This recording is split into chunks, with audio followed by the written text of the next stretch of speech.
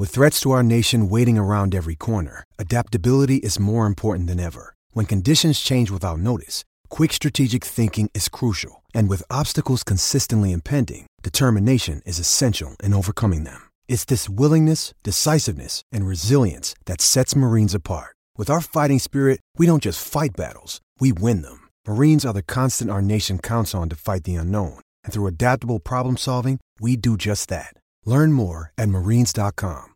What's up, everybody? Welcome back to another episode of the Newt News Podcast. As always, I'm Sandy. I'm joined with Andrew today. Unfortunately, Josh couldn't be here. He's got some other cool stuff going on, but we have a super special episode coming to you. We're joined by Lynn. He writes for the Post-Dispatch, and he just finished his first full season covering the Cardinals. We're super excited to have him on the show with us today, so everybody give him a warm welcome. Yeah, so before we dive into our offseason talk, which is going to be the meat of this episode, as always, we'd like to ask all of our first-time guests a couple of quick questions to get to know you a little better. So starting off, just with the Cardinals, who are some of your favorite players all time and currently? Well, I mean, I don't really have I wouldn't say I have any favorite players, especially not currently because, covering the team, that's one of those you can't really have favorites.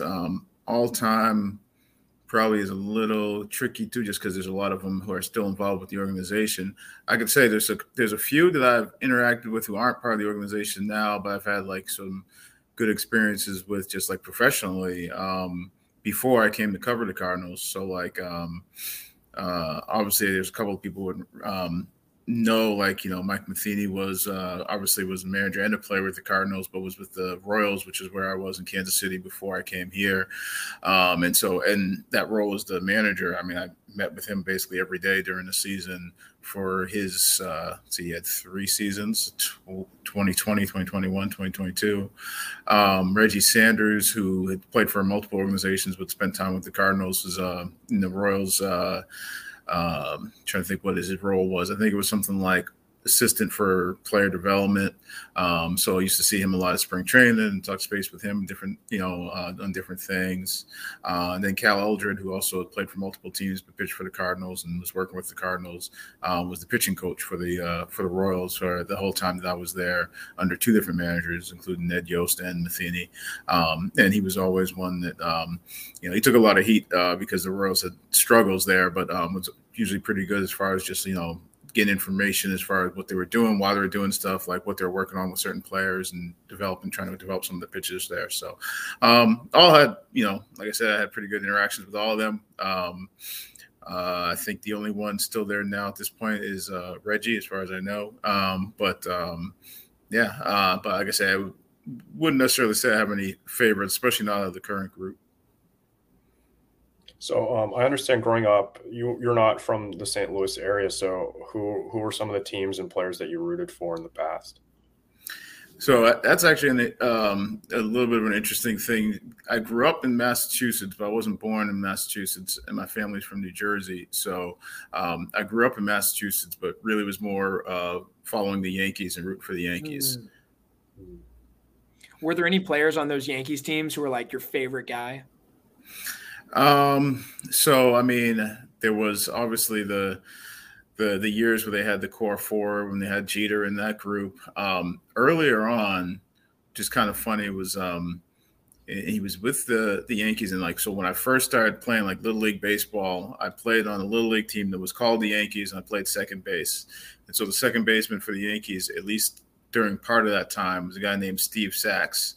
And so when I was first starting to learn how to play baseball, that was my guy, just because he played that position for the team and because I was a Yankees fan.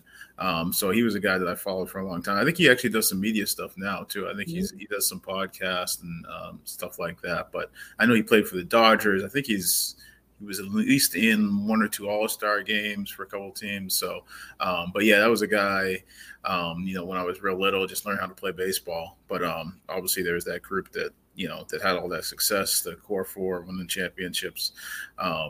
So that was the group that I really sort of latched onto. And then there was some, there even earlier than that, there was, I saw the tail end of, like Mattingly was there. And then there was that group that, didn't have as much success, but was sort of bridging to the core four. That's awesome. So you mentioned you're a Yankees fan living in Massachusetts. Was it kind of tough being a Yankees fan in hostile territory there? I know that's big Red Sox area. Yeah. So when I was real little, like it didn't really quite register as much because I mean, like there was obviously everybody was Red Sox fans, and so like I would like the first baseball games that I went to were big league games were at Fenway Park because that's the one that's near you, and remember we went on trips there, whether it was a school thing or Boy Scouts or Little League, whatever it was. So I'd obviously gone there, and so for a while it was just sort of like those were the two teams that I liked, and then as you started to get older, obviously the people saying all sorts of things about the Yankees, and that didn't really go over. But that was a team that really, like I say, between family and the fact that that's where my family was from, and I had an older brother and father who were Yankees fans, and then during the summer sometimes I'd go back to Jersey and end up spending time with relatives and my grandparents. My grandfather would almost always have Yankees games on TV. So it wasn't really going to sway me, but it led to some funny interactions sometimes, people rooting against you. And then the one that stands out was in 2003, the Game 7 where Aaron Boone hit the home run off of Wakefield. I was actually in college, and I was watching in a room by myself with the door open, and across the hall there was a room full of Red Sox fans, and we were sort of like we had interaction back and forth, but we weren't going to be in the same room. So that is wild. I bet 04 was a little bit tougher though. Yeah, well, that was I mean, I wasn't in school then. I was actually going into I wasn't in college. I was doing grad school that year, and I did grad school in Boston. So I was going back and forth into Boston on like almost a daily basis on the train and stuff like that. And so the thing that I remember the most, I mean, aside from just being not happy about the outcome, was just that in Boston, it seemed like because those games started way late for whatever reason, and the Red Sox Yankees, I always used to say you pencil in like 4 hours and hope for a little bit less, before pitch clock and everything. It seemed like everybody was zombies going on like the train and the subway going into Boston because those games were all getting over after midnight, and everybody was watching it to see if they were going to pull this off, and then going into the World Series too. So it seemed like there was a couple of weeks straight where everybody was like half like sleep or just like out of it because they were all tuned into these games that were going into like 1 a.m. Wow. Yeah. So I think we wanted to ask a couple questions about how you first got into sports writing. What made you decide that was the path that you wanted to go down? So I really pretty much decided when I was in like high school that's what I wanted to do.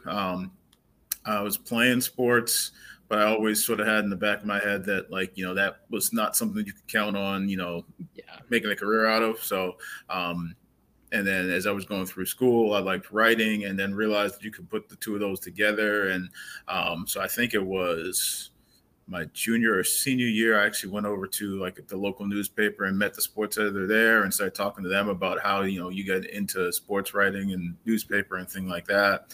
When I went to college, I did some stuff for a student newspaper and worked for the sports information department doing stats and the website and thing and some radio stuff. And then I did grad school and did some internships, both online and newspaper, did some stringing covering high school games. And the first paper that I worked at was my hometown paper. First one I worked at as an intern, but also full-time in sports. And the guy that I had met when I was in high school and sort of like asked about getting into the business ended up being my first boss, my first sports editor when I got hired to work there. And that's in Lowell, Massachusetts. That's amazing. So you started from a pretty young age. Just real quick, like what sports you play in high school? That's interesting. So I went to a small high school, so it was like, there was a lot of people who did multiple sports. So, so let's see, in 8th grade, you could play on the freshman football team. So in 8th grade, I played football from 8th grade all the way through senior year. I think in freshman and sophomore years, I played basketball, junior varsity. Didn't do anything in the winter my junior year. Senior year, I actually wrestled. And then freshman through senior years, I did track. So no baseball. Has baseball always been what you've been interested in covering, or did you start somewhere else? No, and I played baseball like, in like the town league, stuff like that. Actually, Okay. So it was I tried out freshman year and didn't make the JV team, and then I joined track late.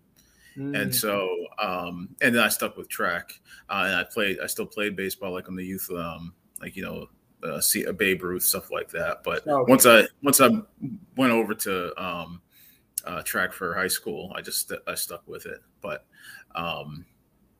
as far as covering, no, I've covered a little bit of everything. It seems like, the first paper I worked at, basketball, I probably covered more than anything between colleges, high school, some NBA. I've worked at, this is the 6th newspaper now, I believe. And so some places I covered a lot of college basketball. Some places I've covered football. When I first got to Kansas City, I was covering the Chiefs. That was the original position I was hired for. And so that was the first year with Patrick Mahomes. When I was out in Utah, covered University of Utah. Obviously, there's Pac-12, or still are for a couple months, I guess. there still is a Pac-12 for a couple months. Yeah. And so that basketball and football was the big things there. And so, but over the years, track, cross country. I think the first year that I was full time in Massachusetts, they had the World Curling Championships. Covered cycling, a lot of different sports. Not so much like full time, but in some measure, softball, cross country. Yeah, there's been a lot of stuff over the years. But the one it actually didn't hit me until I think maybe when I was in Kansas City. The one sport actually that I think has sort of been consistent all the way through has been baseball. Interesting. Yeah, that's awesome. Really cool journey. So I guess we wanted to change gears and move into some of our off-season discussions. Sandy, I know you wanted to go first with that. Yeah. So John Mozeliak's, he said the theme for this, coming bit reshaping of the roster is going to be pitching, pitching, pitching. We've heard that quote thrown around a lot. And I think anyone who watched the team this year knows, both the rotation and the bullpen need, if not complete overhaul, some changes. Is there anybody that you think, like, of the current options being thrown around, right? So some of the bigger names, including Montgomery, Yamamoto, Gray, Nola, Snell. Is there anybody that there's no chance the Cardinals will be in on of those free agents?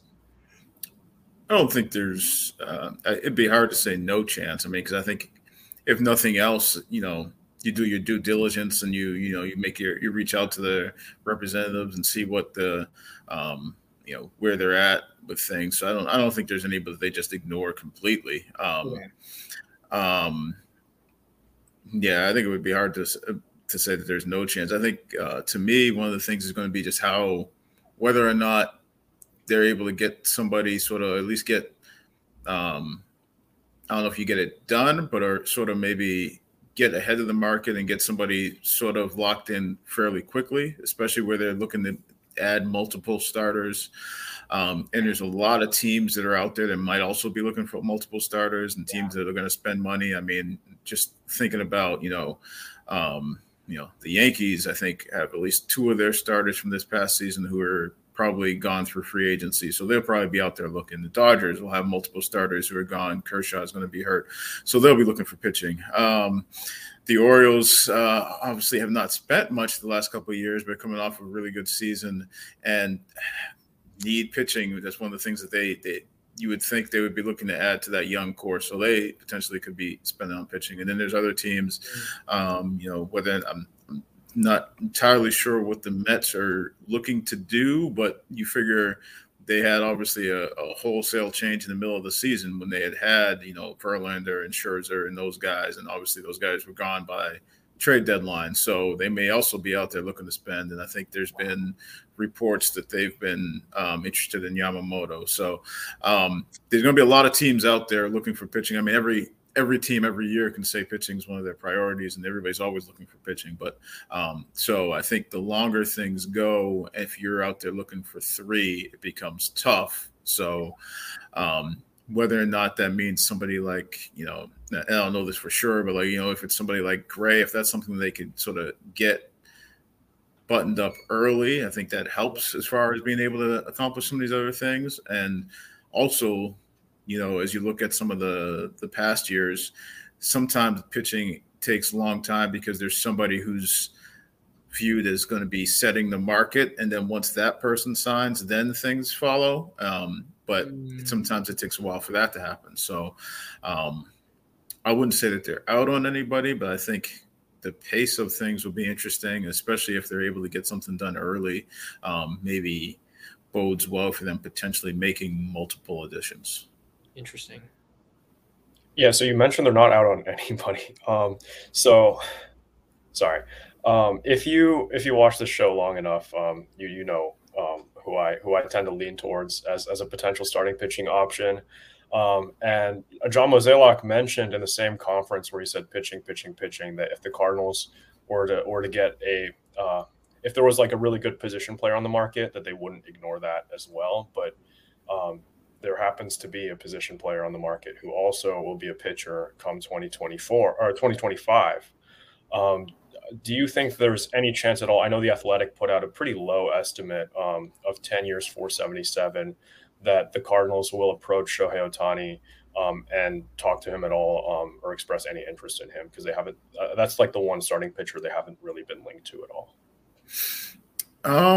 That one is, I'm not sure on that one. Also, just because it seems to be one of those things where he's not going to pitch right away, and obviously they have to put a emphasis on pitching that's going to help them next season, and so he doesn't really fit into that mold. Obviously, he's a great player. Potentially, depending on your how you feel, it might be the best player in baseball right now.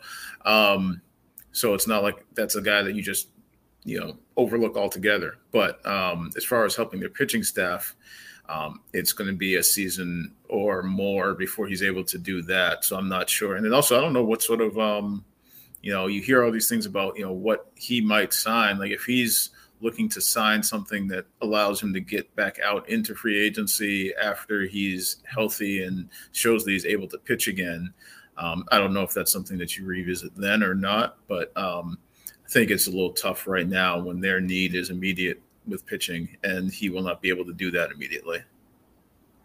Yeah, the Ohtani question is like an obligatory thing for Andrew. It's his favorite player of all time. But yeah, I mean, I'm kind of in the same boat as I think a lot of Cardinals fans who say we'd love to have him here, but I don't see like how the Cardinals match up on that. And I love what you said there, pointing out the fact that Ohtani won't pitch next year, because it's true. Like the Cardinals need someone that helps them now. They need 3 starters in 2024. And if they spend the majority of their available cash on, I mean, we'll get into payroll later, but if they spend probably the majority of what's available on Shohei Ohtani, like, we're talking about a team that's going to have a lot of trouble filling out those other 3 spots. Yeah, it's worth noting the Athletic projection. I did some number crunching with that. I believe he will make only $27 million next year, which is not that much considering he's how big a threat he is in the lineup. And I think I wrote an article that's coming out tomorrow on Redbird Rants about how that payroll situation could work out if the Cardinals get creative with trades. There's a way they make that work with a serviceable rotation next year, and then in 2025 you get an even better rotation by adding a top 10 pitcher in the league at the head of that rotation. So I think it's possible. I just wanted to maybe throw that out there and hope the Cardinals are at least give him a call, right? Yeah, well, I mean, but also, I mean, like the way you're wording that there is, serviceable rotation next season. I think there's probably a good segment of Cardinals fans that coming off of this season say, So you're aiming for serviceable next year and then hoping for better the year after when you're hinging that on somebody who's coming off of a major surgery. So it sounds like, you're potentially, not quite kicking the can down the road, but kind of kicking the can down the road, when I know there's a lot of people who were upset about the way things went this year. So I think that's almost it seems like a little too long-term thinking for at least for some of the people that, you hear vocally about who are unhappy about what happened this season. So I think there's, and also just for me, I think the uncertainty, and this is going to be the second time he's had, an issue, a surgery that he's had to have procedure. It was like, probably, he's not going to be the first guy. So, he probably comes back well, but there's just uncertainty there to be, investing in that now when you have immediate issues now that you really need to invest in. Yeah, 100%. I just, I'm kind of in the boat with a lot of those Cardinals fans that say we looked like we had a serviceable rotation coming into this year. I would have thought that Wainwright was going to be okay. He'd been okay for a bunch of years in a row, and it looked really good. And I would have thought Michaelis was going to be good.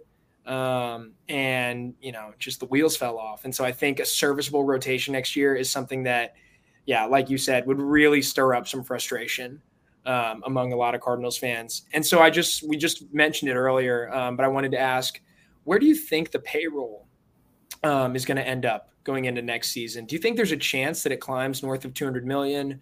Do you think we stay around where we are now, move up a little bit, move up a lot? And I'm not sure. 200. I know there's been comments out there from Bill DeWitt talking about them being sort of, I don't want to say vague, but like it wasn't specific in terms of like, what that actual payroll might look like. Just basically talked about the willingness to spend. Mm-hmm. I think that's going to depend on how many pitchers they're able to bring in, what sort of that price tag for those pitchers is. Obviously, even like, people like last year when there's that talk about the payroll going up.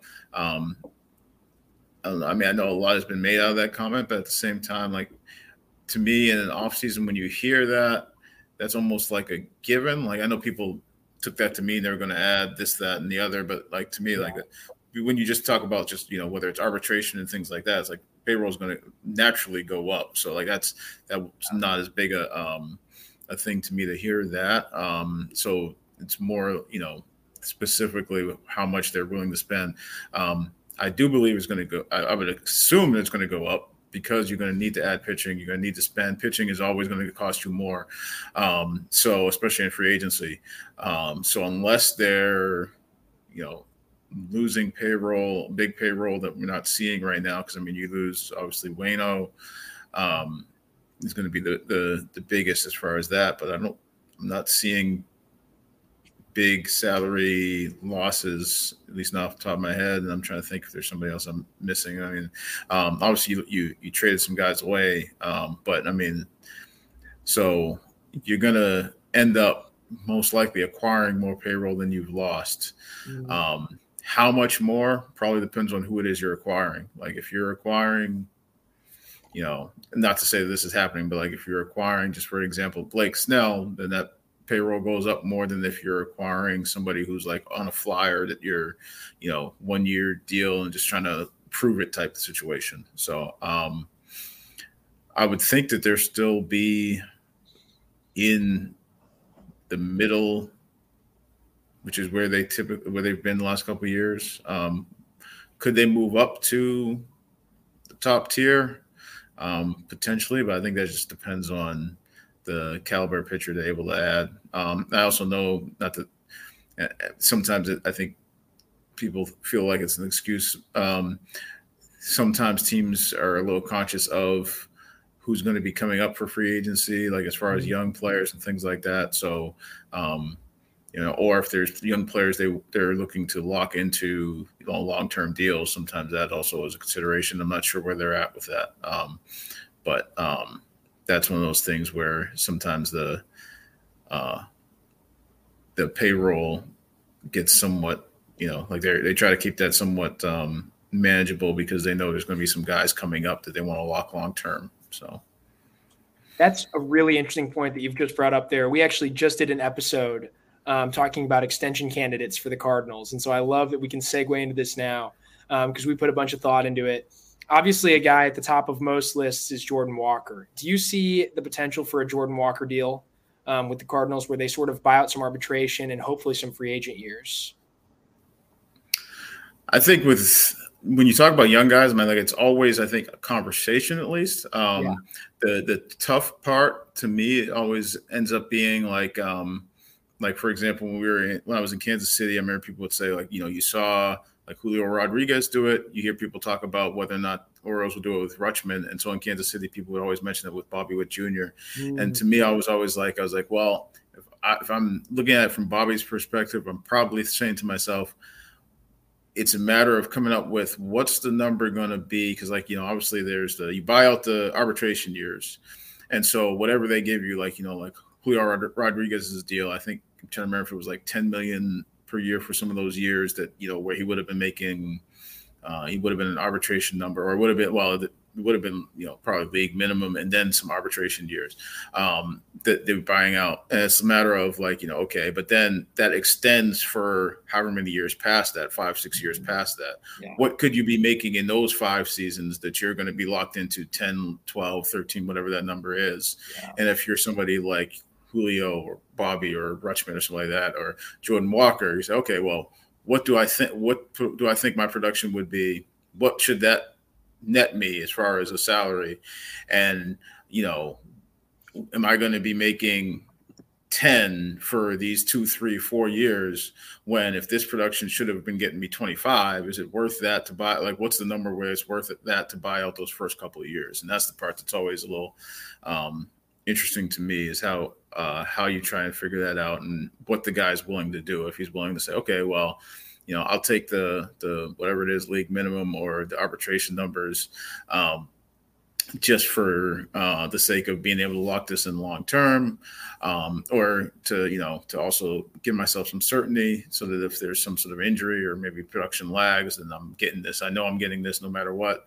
And I'm not sure if if it's something that it's something that's come up just yet, because he also has that, he's still in that window where it's not pressing, because it's he's not going to get really paid yet for another couple of years. So I don't know. I think especially with so much of the emphasis going to be on what they have to do with free agency, I think that's something that takes a backseat at least probably until spring training, until you sort of have this year's team set.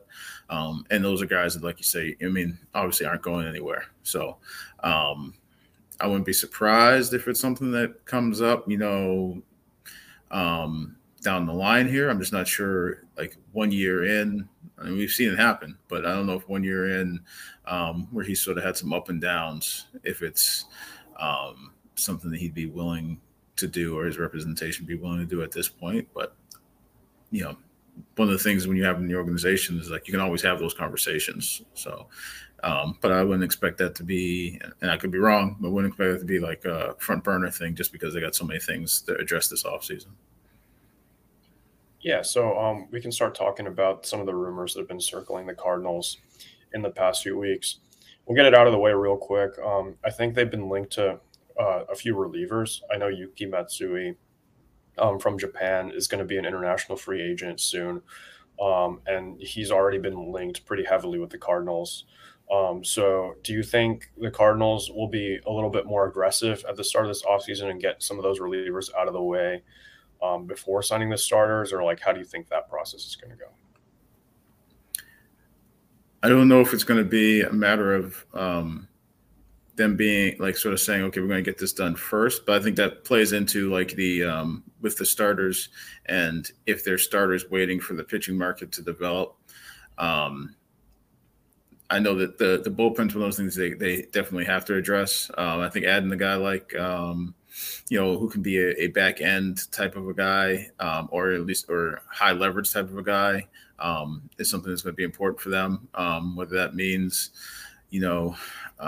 Matsui, what that means, exploring, reuniting with Jordan Hicks. I think they've got to probably add a couple of guys in that mix, especially you saw what happened when Helsley went down this season. It's tough. It was, and Hicks, sort of moved into that role. And I think had they been in a different situation, you might have seen Hicks stay in that role and thrive in that role. But the fact that there was no certainty he was going to be there long term meant they had to do something, deal him, and get something for him. But when you took Helsley out of the equation, then you sort of had the musical chairs. And I know early in the season that the bullpen was really rough in terms of it just seemed like there was all those games where you got to the seventh inning and then the game went downhill. There was that long stretch where they were among the leaders in blown saves. That slowed down later in the season. I think by the end of the season, really, it was I think there was a bunch of teams that all had the same number of blown saves. So I think they really end up being tied for the sixth or seventh most. But there was this time when it was, basically second or third in Major League Baseball as far as number of blown saves. So that slowed down late. But it just sort of adds to the pressure that you have when you're starting pitching staff too, where they just have to be able to pitch shutouts basically. So long-winded way of saying, I think I don't think it's going to be necessarily we're going to make sure we have to get this done first. I think it's going to be a matter of if the starting pitching market is slow because of guys waiting for, whoever it is that's going to sort of set the market for everybody else. If that slows down, I wouldn't be surprised if they're active on bringing in relief pitchers and getting those guys signed and sort of getting that. Because I don't think you can wait necessarily to try and do all of this, after the first domino falls. So I think that's why, like I say, if they're able to get a starter early and then also be out there looking to add relievers, I would almost, I'm not saying that that's necessarily what their plan is, but I would almost expect that would probably be the case just because it just makes sense that, you can't wait but so long if you're going to make this many additions. Yeah, totally right. And what you said about the blown saves, as the team got less competitive down the stretch, right, trading away some offensive pieces, trading away pieces in the starting rotation, they had less leads to protect. And so there was even less chance for blown saves. So I think that's a big reason that kind of tapered off. They just didn't have nearly as many leads in the second half. But yeah, really, really tough season in the bullpen.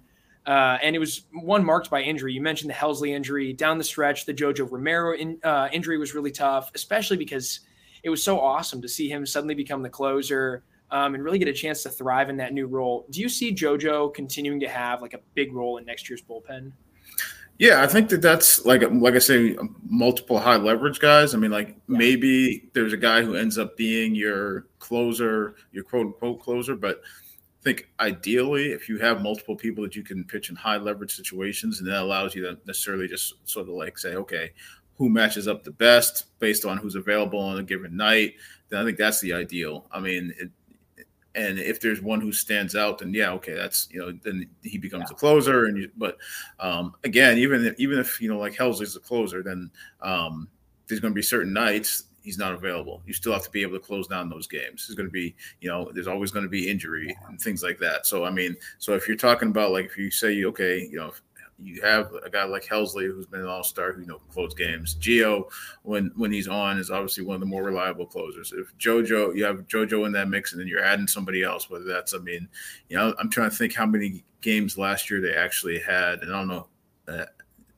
I'm not really sure. I'm trying to think, is there games where they had Helsley, Hicks, JoJo, Gio all healthy and pitching at their best? I'm not sure that happened at any point last year, but let's say you potentially have, something like that, whether it's Hicks or somebody else you brought in, and then, and then another person who you feel like is a reliable bullpen arm. Then all of a sudden it's okay, you have options, you have, and whether that means there's somebody else, you coming up from the minor leagues that you feel like slots in that can be in a role like that. So, or a guy like, Packy Naughton being healthy and being back, whether or not he, gets into that equation. But you have to have multiple guys. I think right now you feel like you probably have 2 or 3, if healthy, that you can rely on, but you need to be able to add to that. For sure.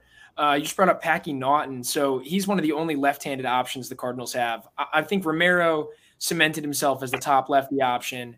But this comes a year after it seemed like Zach Thompson had cemented himself as the top lefty option.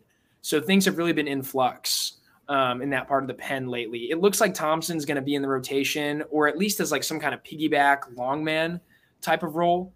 Do you see the Cardinals going out and getting another lefty, especially if Naughton gets non-tendered, which I've heard that's a possibility after this injury, but I'm not totally sure about that either. I mean, I think there's potential, especially if you're talking about I think there's obviously been the reported, interest there in Matsui, right? Yeah. So, I mean, I'm not sure. I'm trying to think who else, but I wouldn't be surprised if you had another guy, especially if it was a guy who's a lot high leverage. I don't think that's so much a reaction to Naughton as much as it's just, having a high leverage person. But there was one point last spring training where they had it seemed like 6 left-handers that were all, in the mix or potentially vying for roster spots. Like when you think back to when Naughton was healthy, when Misevich was there, when, obviously JoJo was there, but then left for, WBC. There was, Genesis Cabrera was still around. So you had a bunch of lefties all at the same time. And I think there's, I wouldn't be surprised if, like I say, if they add, I don't think it's just because Naughton. I think it's just because you're always looking for left-handed relievers. And then also if you have somebody who could potentially add to that left-handed back-end mix, then a high-leverage person, then definitely you got to look for that. Yeah, I know they used Palante a lot as kind of a lefty because he has reverse splits against the left-handers. I heard Palante was working on a new pitch up in one of the pitching labs. Could you tell us a little bit about that? I was interested in that. I saw a video of him working on it, and I don't have all the details. I think actually, and I'm not 100% sure. I think Daniel Guerrero, who works with us at the Post-Dispatch, was potentially going to reach out to him about what he's been working on this offseason, because I think he was, basically getting in with some of the pitching folks, doing some of that deep dive into the analytical, pitch shaping and that sort of stuff. But it sounded like, I think one of them may have been like a changeup, but I'm not entirely sure. Again, I'm just going off the video that I saw. And I think the video it was on Twitter is almost calling it like a death pitch or something like that. So I don't know exactly all the backstory behind that. I probably just saw what you guys saw, but I think they're one of our guys, one of my colleagues may actually be potentially writing about that somewhere soon. So I'd say keep an eye out for that. That's very exciting. Yeah, we'll definitely be watching out. I think they called it the death ball, and it was like some modified curveball. Whatever the case, it looked pretty wicked in the video. So hopefully we see that with Palante next year. I know something people have talked about with him. I was reading some stuff over at Viva Alberto's. Blake Newberry has repeatedly said that he really likes Palante, but he really wants to see him develop that second off-speed pitch, or not off-speed, sorry, that second breaking ball, because that would give him a much better chance to start someday. So maybe this is that, that opportunity for Andre. One more thing I wanted to ask about the bullpen before we shift gears again.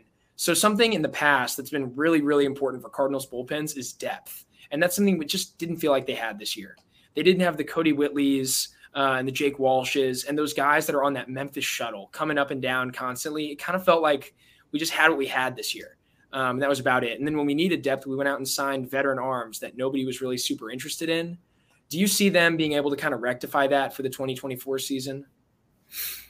I think some of that may depend on if there are guys who have been, or at least right now are starters, and whether or not they may actually make that change to make them bullpen guys. Obviously, one of the guys that, was somewhat in that role, like you mentioned earlier, Zach Thompson. Obviously, they're looking, at least at this point, looking more to be a starter.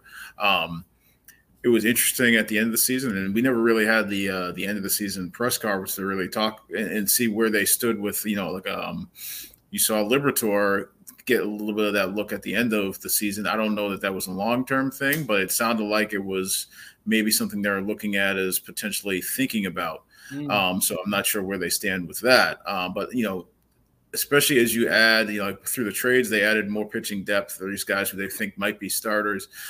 Some of those guys inevitably will not remain starters. But if there's some of those guys or some of the guys that were already previously there who were looked at as some of your depth, if those guys can be when I say depth, I mean starting depth, if those guys can potentially transition to bullpen roles, then maybe that is where some of that comes from. So you're not necessarily, in July going out and looking for the KC Lawrences and Tepera and the different sort of like cast of characters that they sort of brought in for the short term. So I think that's going to be, and obviously there's still free agency too, but I think what could probably have the biggest impact on that is whether or not there's some guys that they decide, okay, we're going to move them to bullpen and give some of those starting opportunities in the minors and to other guys who they feel like could potentially add to the or could be contending for or depth pieces for the rotation. Yeah, I just really hope there are more of those guys ready in the upper minors. Andre Granillo is a name that comes to mind this year, although he doesn't have a ton of experience at AAA. Maybe Matt Swanson, the guy acquired in the DeYoung trade with the Blue Jays. He looks really exciting, had a great finish with AA last year. I think the Freddie Pacheco move is something that hasn't gotten talked about enough last season. Like he was somebody I picked him to be like my Cardinals rookie of the year in the first half. And then obviously he was dealt to the Tigers, injured, missed the whole season. But stuff like that, where the Cardinals just lost all that depth. So I really, really hope they have it this year. You made a great point about some of those guys they brought into the organization. I really hope it's the case this year because they're more fun to watch when there's, kind of a rotating group down there coming from Memphis to St. Louis all the time. There's also some guys probably, I don't want to completely overlook. There's some guys who you saw little bits of that obviously still had work to do. And individual improvements always, a big factor in that too. So, if guys are ready to take the next step, guys who you maybe saw, whether that's a Zuninga or Leahy or different guys who it's like, okay, you saw a little bit of them, clearly weren't quite ready this year, but if they're able to take that next step and be options going forward, that's another piece of that equation too. That's another great point. I don't think we gave those guys enough credit just because it was so tough, but it was a terrible environment to get tossed into this year. Like Kyle Leahy was coming in and pitching in games or he was just mop-up duty against offenses that had already scored 8 runs. Like that's just got to be kind of demoralizing, especially as like a first-time guy. So that's another great point. I want to switch back to the rotation for a second here and just ask about Sonny Gray. He, for me, is like my number one offseason priority. He's my favorite guy available. I think there's a good argument that Gray isn't just like the best at his price available. I think he might be the best pitcher available because of the consistency that he's shown over the years. It's not like Blake Snell, where Blake Snell might give you a year that's much better than Sonny Gray, but he's only done that twice. Whereas Gray, at every stop of his career, except for 1 year in New York, has basically been 15 to 20% above league average. Do you think the Cardinals are the front runner for him? It sounds like they're at least among that group. So, whether he's the best pitcher available, and that's probably, that's open to, obviously to interpretation. I don't know if I put him necessarily at that point. And then also there's that whole thing about, okay, well, you feel like you have a pretty good idea of what you're going to get from him because he's got the track record and he's done it. And of course, then the flip side of that is, somebody would argue like, well, you look at a guy, whether it's, like Snell or Montgomery, and you say, well, they've got a lot less workload than some of these other guys too. If you're looking at signing them for long term. But he just seems like a fit. He just, in a lot of ways for, whether it's, the market, just what the need for the Cardinals is. Seems like he's a guy who wouldn't necessarily, be trying to break the bank wherever he goes.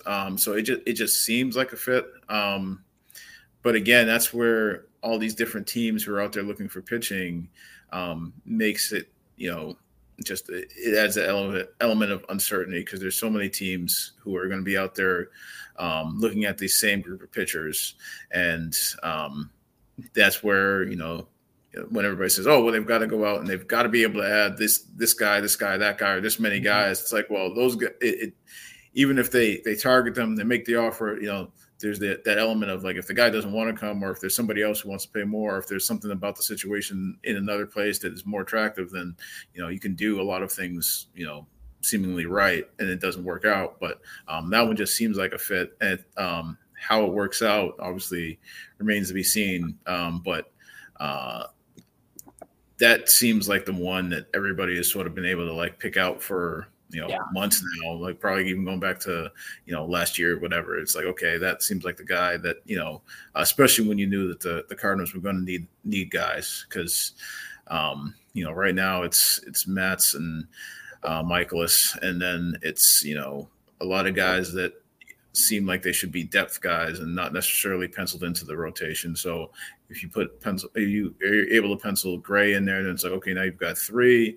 And if you're able to add one more, probably 2 more, but if you're able to add 1 more, then you say, okay, well, there's that group of depth guys that you could say, probably not ideal, but okay, one of those guys maybe wins that 5th spot, and then you go forward with that.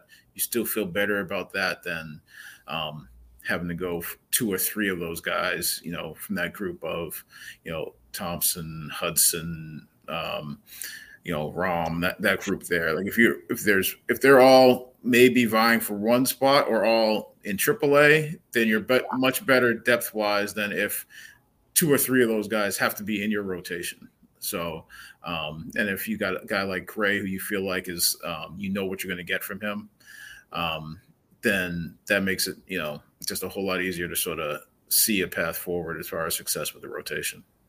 Yeah, I just love the consistency that Sonny Gray could bring us. I've spent a lot of time on his baseball reference page, and basically every year he's a 120 or a 125 ERA plus pitcher.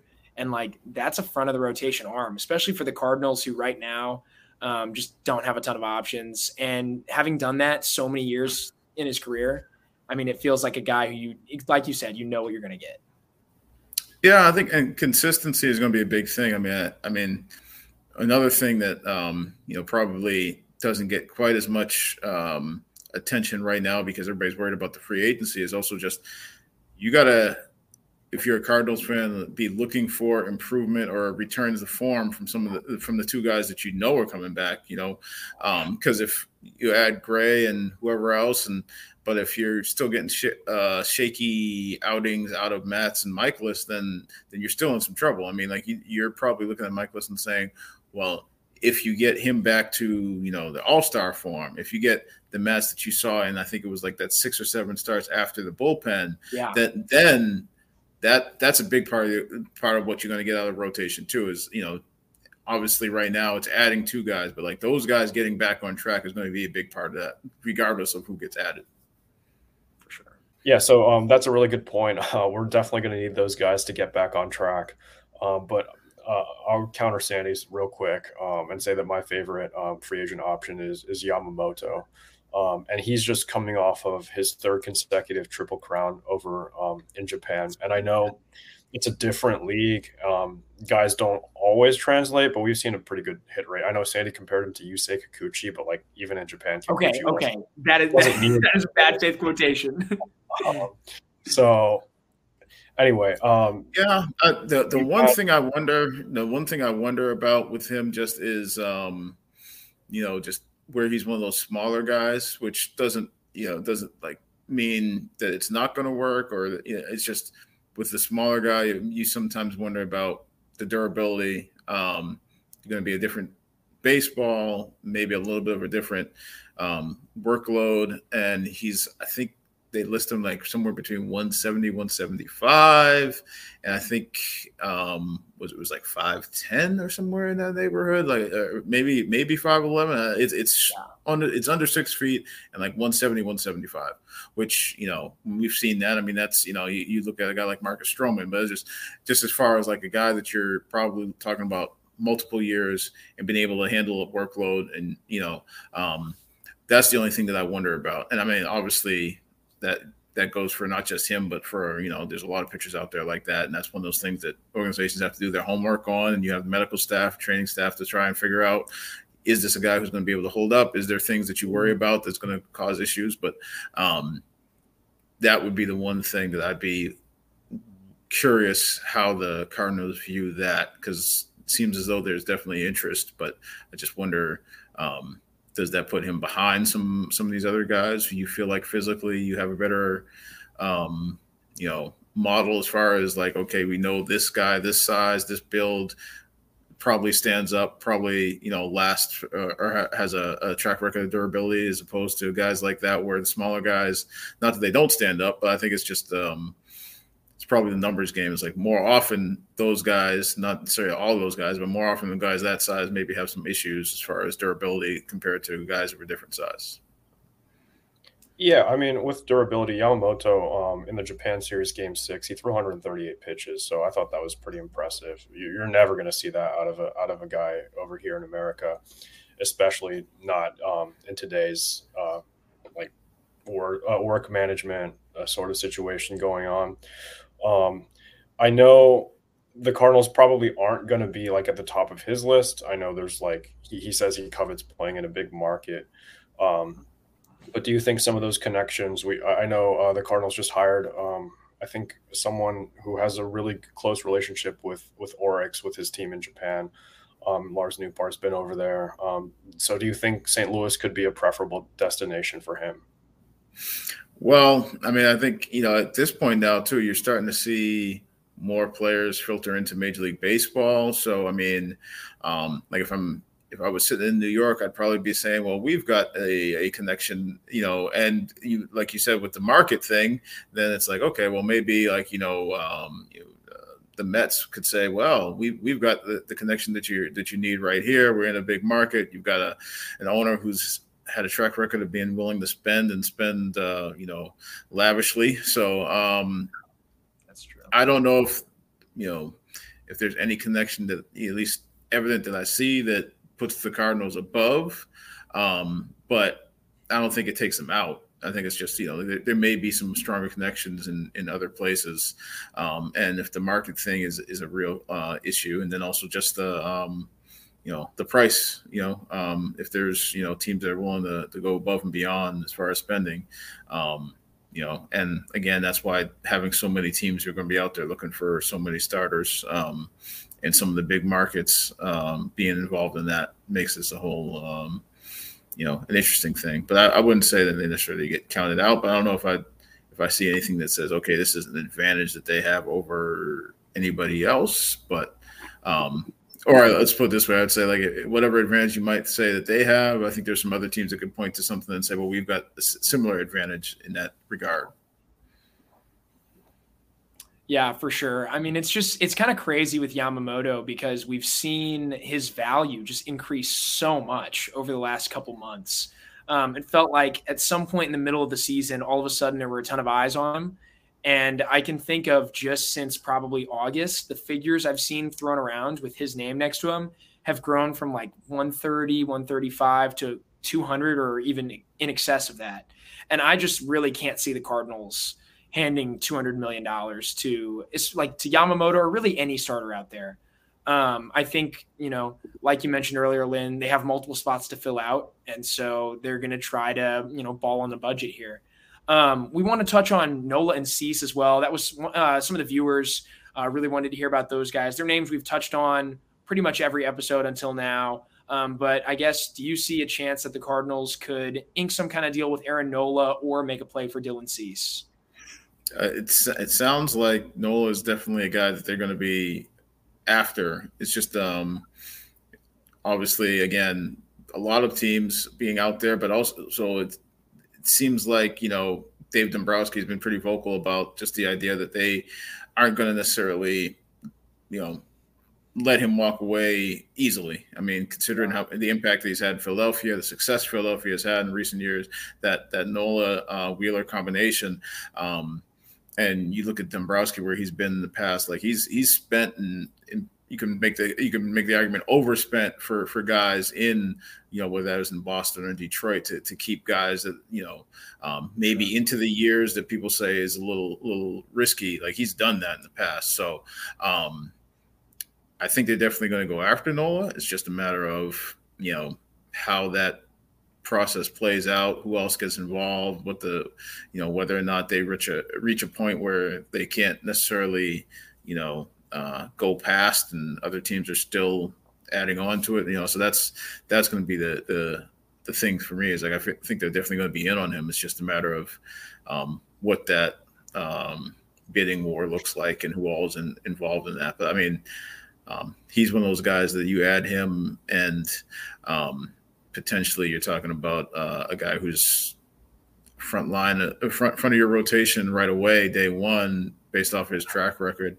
A guy who seems like you could count on for a good number of innings too, which, last year that was one thing, is whether it was guys going to the bullpen or injuries or whatnot. Like you want to have guys, you can count on to be able to take the ball every fifth day. And that Nola seems like that type of a guy, which obviously has some value for a rotation that needs guys, proven guys with innings. And also the postseason factor too, where he's had success in the postseason. So that's definitely a guy. Cease, be interesting. It would be interesting to see how that. I'm not totally sure if that's or where he is on their in their eyes as far as a potential acquisition.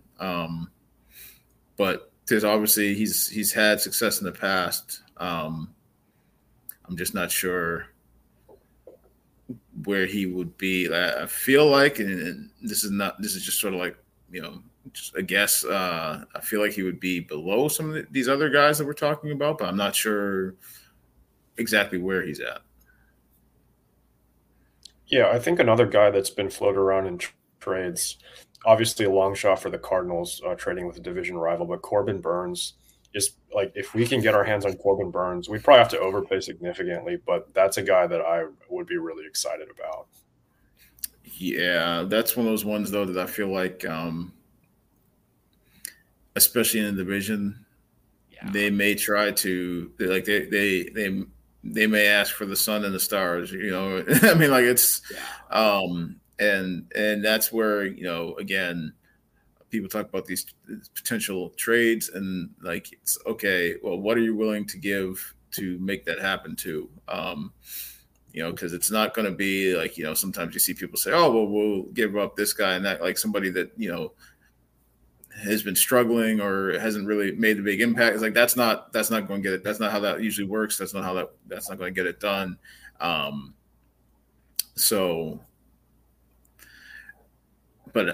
in Division One, especially with Burns, I feel like that's going to be a big asking price. Like that's going to take, not just one player that, you think might be part of your future, but maybe multiple. Like that's the type of thing that I feel like they'd probably be looking for to make that happen. And even, some of these other, trade scenarios that people float out there or people that potentially may be available for a trade. It's like, okay, well, that's where it comes down to like, okay, are you willing to part with, for example, a Nolan Gorman, who's a left-handed bat who has 30 home run power, middle of the lineup type guy who plays a middle infield position. Are you willing to let that go to bring in one of these pitchers who you then have for a controllable period of time and then maybe you're able to extend? But like, pitching is also volatile where, a starting pitcher pitches once every 5 days, but then also like there's the injury factor. So it's like, are you willing to do that or not? So